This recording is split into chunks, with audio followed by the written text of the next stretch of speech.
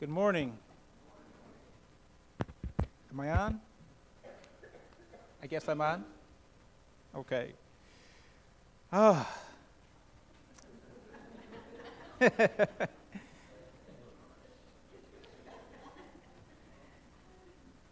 scripture that Josh read is one of my favorites. And I think it's something that God often repeats in his message to us in various ways that he has spoken to his people over the years. I just want to read it again. Jeremiah 9:23 and 24. Thus says the Lord, let not a wise man boast of his wisdom, and let not the mighty man boast of his might.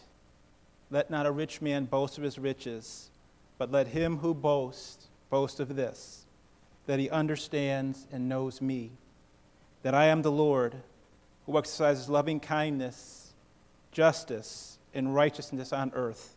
For I delight in these things, declares the Lord. And in this passage, God mentions the things, three things that most of us value quite a bit. And that is our own worldly wisdom, our own physical strength, and our own wealth. And, I think of worldly wisdom, I think about that in terms of maybe academic wisdom or maybe professional wisdom. But we really admire that. But God tells us not to boast about those things. Rather, he tells us to boast that we know and understand the Lord. Now, the Lord is not denigrating wisdom or strength or wealth, but I think he's putting it in the proper perspective for us. And then the passage goes on and mentions what we should know about God, that he exercises loving kindness, justice, and righteousness. And the Lord practices these things in his own conduct. He exercises these things as he rules and guides the universe. Then he adds in that passage, for I delight in these things. So the Lord not only does these things in his own personal conduct, but he delights in them. Do you think he delights only in carrying these things out? Or do you think he delights in these things being carried out by us, by his people, by his children? Does he delight when we do it? And I think we know the answer to that question. The Lord wants us to also be practicing loving kindness, justice, and righteousness because they reflect him. Those things glorify him. But this creates a problem for us because the world we live in actually worships worldly wisdom, might, strength, and wealth. And we are attracted to those things as well. But we need to, and let's make every effort to possess the qualities that the Lord delights in so that he will actually delight in us. Doesn't it make sense that if we practice doing the things that God delights in, doesn't it follow that he will then be able to delight in us because of the way we live and the way we conduct ourselves, doing the things that he delights in? Do you remember how God referred to Job in the first chapter of Job? God was bragging about Job. In verse 8, the Lord said to Satan, have you considered my servant Job? For there is no one like him on the earth, a blameless and upright man, fearing God and turning away from evil. Now, have you ever considered that God could brag about you in such terms? Could he be saying to Satan, look at Derek, my servant? Could he be saying to Josh, look at Josh? or to Satan about Josh, or Diane, or Becky, my servant. They are blameless. Have we ever thought of ourselves in such terms that God would refer to us as evidence of his wisdom and what he's doing in us? Because we should. Because God is aware of what you do every moment. He gives us his Spirit to help us do. He gives us his Spirit to help us want to do his will and to help us actually do it. And that's taught in Philippians chapter 2, verses 13 through 15. God wants to help us, and he does help us. And we should be conscious of God wanting to brag about us and to point us out. In Ephesians chapter 3, verse 10, the Bible says his intent was that now, through the church, the manifold wisdom of God should be made known to the rulers and authorities in the heavenly realms. That the wisdom of God is made known to these heavenly beings through the church. We are being observed by angels, by good and bad angels. And through the work that God is doing through us, God is demonstrating his wisdom. And it's my hope that we're making God look good, that we are providing evidence that he is showing his evidence of wisdom by redeeming us, by bringing us into his church, making us his people. So now let's just think a little bit about righteousness. It is doing right. It is thinking right. It helps for us to look at things, try to look at things the way God looks at them, to know what's right. And I want us to consider what God said about Jeremiah in Jeremiah chapter 1, verses 4 and 5. He said to Jeremiah, this is what it says in Jeremiah. Now the word of the Lord came to me, saying, before I formed you in the womb, I knew you. And before you were born, I consecrated you. I have appointed you a prophet to the nations. So God had a purpose for Jeremiah's life before he was born. He had a plan for his life before he was born. If Jeremiah's parents had decided to end Jeremiah's life before he was born, they would have been frustrating God's plan for his life. God is the giver of life. And it is his sovereign right to be the one who decides when life should end. Now, yes, Jeremiah had a special appointment. He was specially appointed to be a prophet of God to nations and to kings. So the purpose that God had for Jeremiah was tremendous. It was great. But do you suppose that any human life, is there any boy or girl still unborn that does not have a purpose? I think he does. I think he has a purpose. And I believe every person has a purpose. You know, their life may be short, it may be very short, or it may be very long. But God has a purpose for their lives. Now, people may reject God's purpose for their life, or other people may take it upon themselves to frustrate God's plan for other people. But God gives us the freedom to choose. But God is not pleased when we overstep our bounds, the bounds of our authority, and take a life or destroy life. God alone holds and owns each of our lives.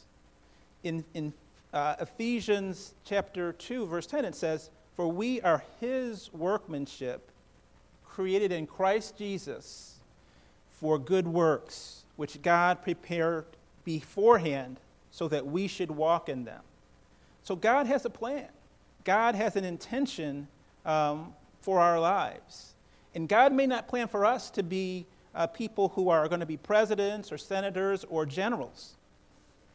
But rest assured, He has a plan and a purpose for your life and every life. And we need to remember, God cares about every single detail of his creation. And most of all, he cares about people. Jesus said in Matthew 10:29 through 31, he said, "Are not 2 sparrows sold for a penny? Yet not one of them falls to the ground apart from the will of your Father.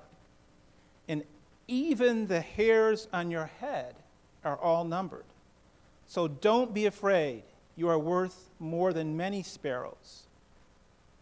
Jesus, God, is concerned about us as individuals. He's aware of us as individuals, and he has expectations of us as individuals.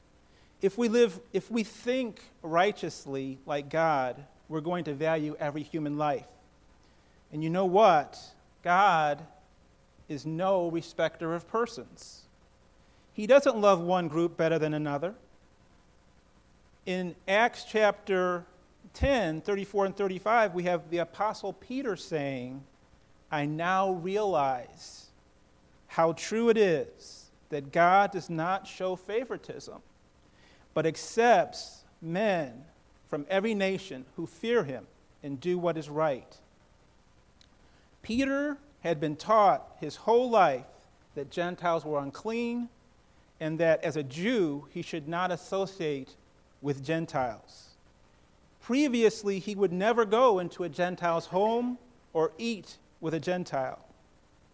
But God taught Peter not to call anything unclean that the Lord has called clean. That was a lesson that Peter continued to struggle with, even after this point that we talked about in Acts. And we in our society struggle with it as well. Can we get an amen for that? We struggle with that in our society. We live in a racist society. We live in a society where people have all sorts of preconceived ideas about whole groups of people that we don't even know.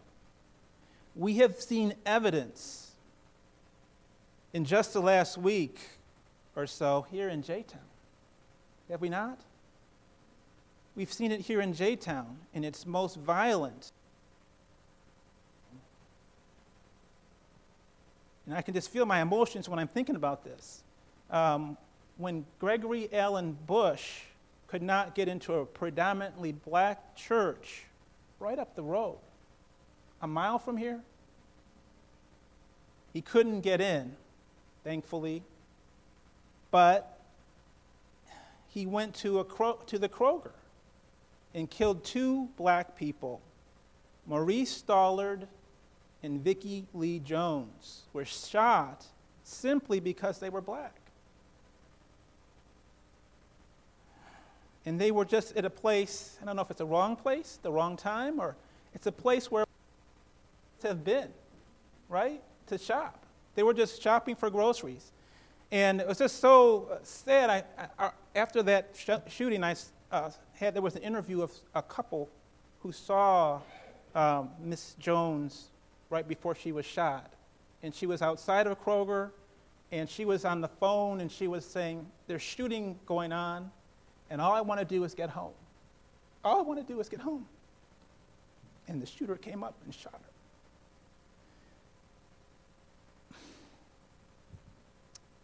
Mr. Stollard was shot in front of his 12-year-old grandson.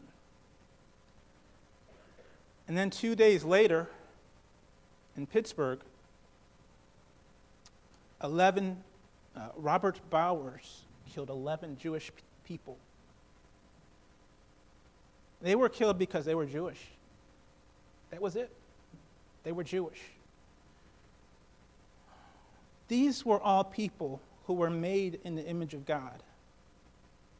And they had the right to continue to fulfill the purpose for which God gave them life. They had that right. They had the right to continue to fulfill the purpose for which God gave them life. And it is amazing to me that people could be so full of fear and misunderstanding that they blame the problems of our society and our world on certain groups of people, whether it be black people or Jewish people or immigrants, for immigrants from Latin America. Yet people, especially our politicians, use these false beliefs to their own advantage, with the result of justifying fearing, mistreating, and in the most extreme cases, murdering these people. Yet, this fearfulness and misunderstanding drives the thinking of even well-meaning people. And we as Christians need to resist this kind of thinking. We as Christians need to resist this type of thinking. I want to read a passage from Zechariah.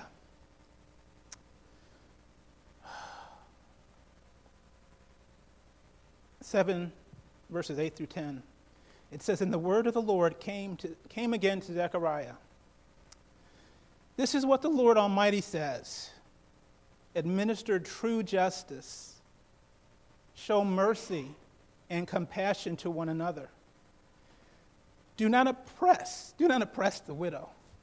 I've gone over this sermon a couple of times, and this never happened before, but I feel it. Do not oppress the widow, or the fatherless, the alien, or the poor. In your hearts, do not think evil of each other. In your hearts, do not think evil of each other. It sounds just like the passage from Jeremiah. God tells us over and over again how to be and how to live. When we examine the scripture, we know that God cares about how we treat each other. But he also cares how we treat those in a weaker position than us. In this example, the widow, the orphan, the immigrant, and the poor. I understand that we need to enforce our laws. I understand that we need to enforce our laws. But I believe that to make us believe that we are soon going to be under attack by an invading force is wrong. It is just not true. Most of these people are fleeing dangers that we cannot imagine. They're trying to give their children and families a chance to live. Can't we empathize with these people? Can't we empathize with these people? Can't we understand their desperation? Suppose we see someone in the store who looks like an immigrant. Are we going to be afraid of them? Suppose they need help. Maybe they need directions. Maybe they need something. Are we going to be afraid to help them? The person might be a citizen. That person might be a legal resident. Or maybe they're illegal immigrant. But are we going to mistreat that person? I hope we won't. I hope we should not harden our hearts against anyone. God cares about how we behave. God cares about how nations behave. And continuing in that passage in Zechariah, let me read what it says, continuing on verse 11 through 14. But they refused to pay attention. Stubbornly, they turned their backs and they stopped their ears. They made their hearts as hard as flint and would not listen to the law or to the words that the Lord Almighty had sent by his Spirit through the earlier prophets. So the Lord Almighty was very angry. When I called, they did not listen. So when they called, I would not listen. Did you catch that? They didn't listen to him. So he didn't listen to them when they were praying to him. I scattered them with a whirlwind among all the nations where they were strangers. The land was left so desolate behind them that no one could come or go.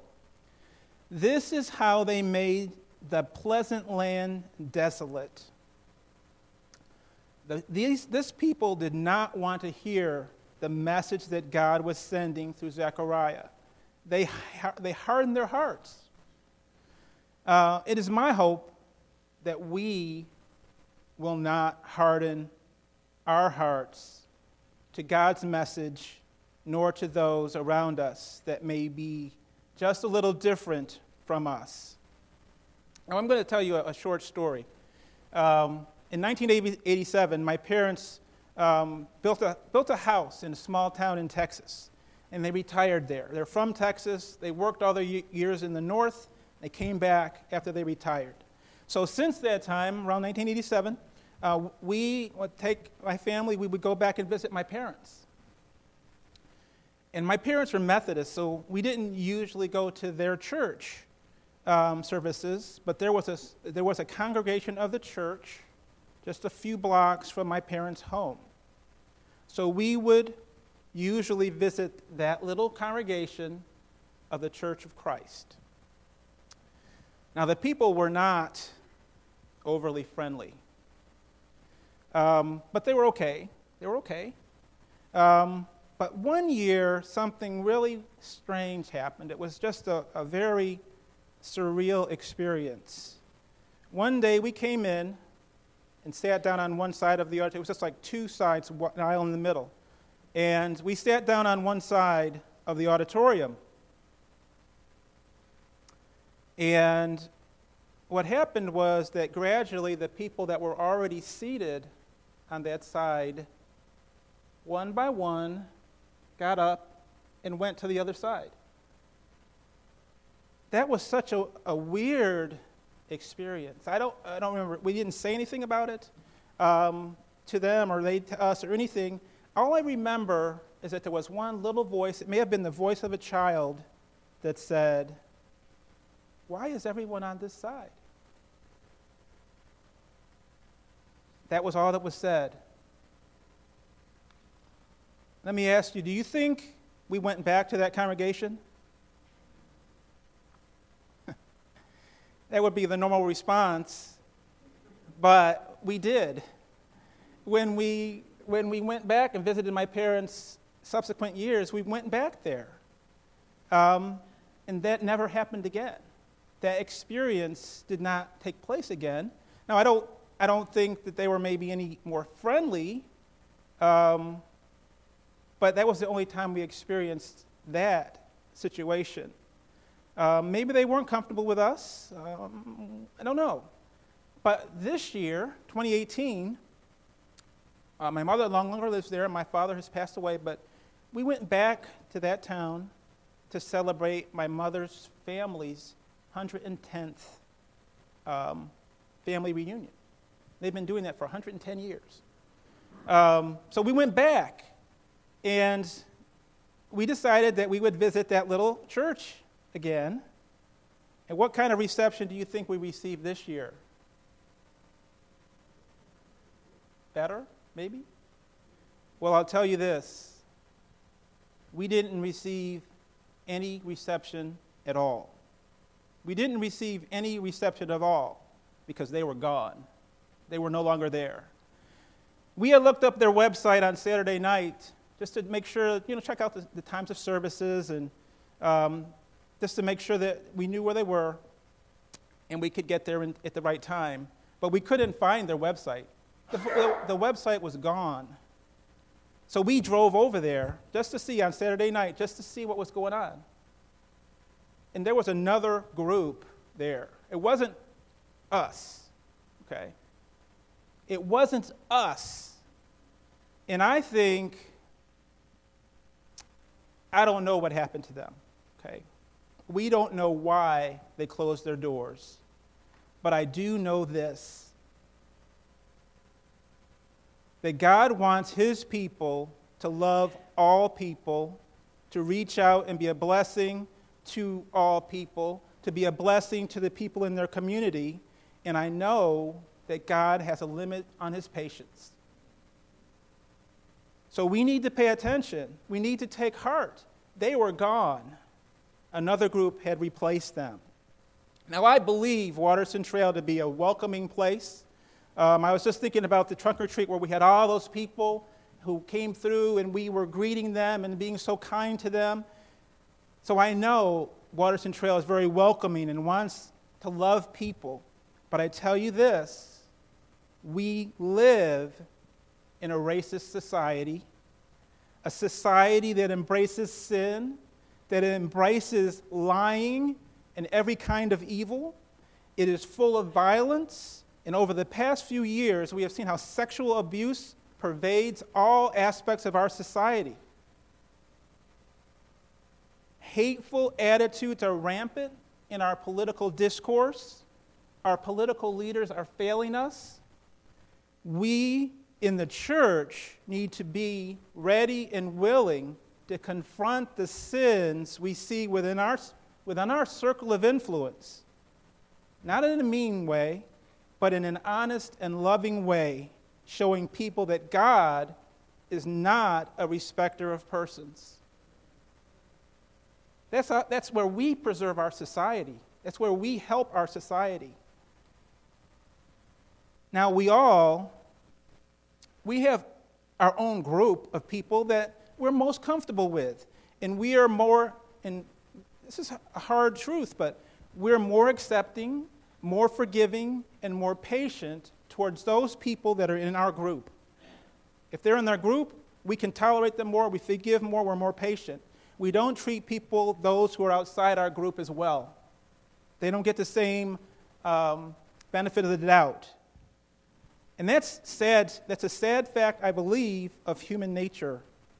But I tell you this, Jesus did not die to pay for the sins of the whole world so we could just do what comes naturally. Jesus didn't die for that. But rather, we should remember that Jesus died so that we can have the hope that one day we can say this passage, it's in Ephesians chapter 19, that we can actually say this to everyone we meet. You are no longer, this is Ephesians chapter 2, verse 19 starting. You are no longer foreigners and aliens, but fellow citizens with God's people and members of God's household, built on the foundation of the apostles and prophets, with Jesus Christ himself as a chief cornerstone. In him, the whole building is joined together and rises to become a holy temple in the Lord. And in him, you too are being built together to become a dwelling in which God lives by his Spirit. That is exactly what God is doing with us here. He's building all of us from wherever we've come from to be a holy temple where his Spirit can dwell. He is building us together with the hope that we bring in as many souls as possible, no matter where they come from. And that's what we want for all people. If you are here and you want to be baptized, you want to be a part of this family of God, we're going to stand in a moment. We want you to come down, and when we stand and sing, but we're also people who believe in forgiveness and in prayer. And if you need forgiveness, if you need the prayers of the church, I ask you to come down also as we stand and sing the song of invitation.